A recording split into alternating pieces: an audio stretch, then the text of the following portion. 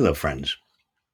Ever since word got out that I'll be retiring from teaching at the end of this semester, people have been asking me what I'll be doing next. I try to respond politely, but the question annoys the hell out of me. I'm reminded of singer songwriter Willie Nelson's response to a fan who asked him when he'll be retiring. Retiring from what? He said. Most people who retire usually stop what they call working and begin what they call playing. But what if your work is also your play? What if it's your calling?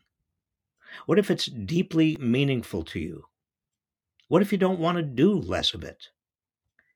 I'm one of the lucky ones. Most Americans don't especially enjoy what they do on the job.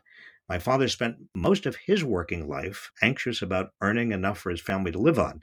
And the moment he turned 65, he stopped working, began collecting Social Security, and spent the next 31 years playing golf.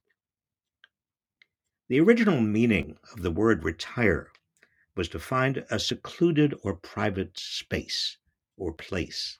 Judges still order juries to retire to consider a verdict. But this doesn't describe what I'm aiming for either. The last thing I'm looking for is seclusion. So, why am I retiring from teaching? I love teaching. I've been at it for 42 years. But it seemed better to quit while I'm still able to give students what they deserve. I owe it to them to do it well. Yet I'll miss it. Teaching is the most generative thing I've done in my life, apart from being a father. I had my yearly doctor's appointment yesterday. My doctor is a young woman, about the same age as my graduate students. Everything checked out fine. When she asked me what was new in my life, I told her I was about to retire from teaching. She congratulated me.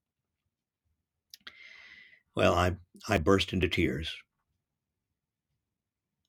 I'd been hiding from myself just how much I'll miss it. Retirement is often confused with aging, but I think the relationship is the reverse. Meaningful work, work that's more play than work, work that is generative, can lead to a longer life. As Oliver Wendell Holmes Sr., poet, writer, educator, and physician, once said, people, quote, do not quit playing because they grow old. They grow old because they quit playing. Well, I won't quit playing.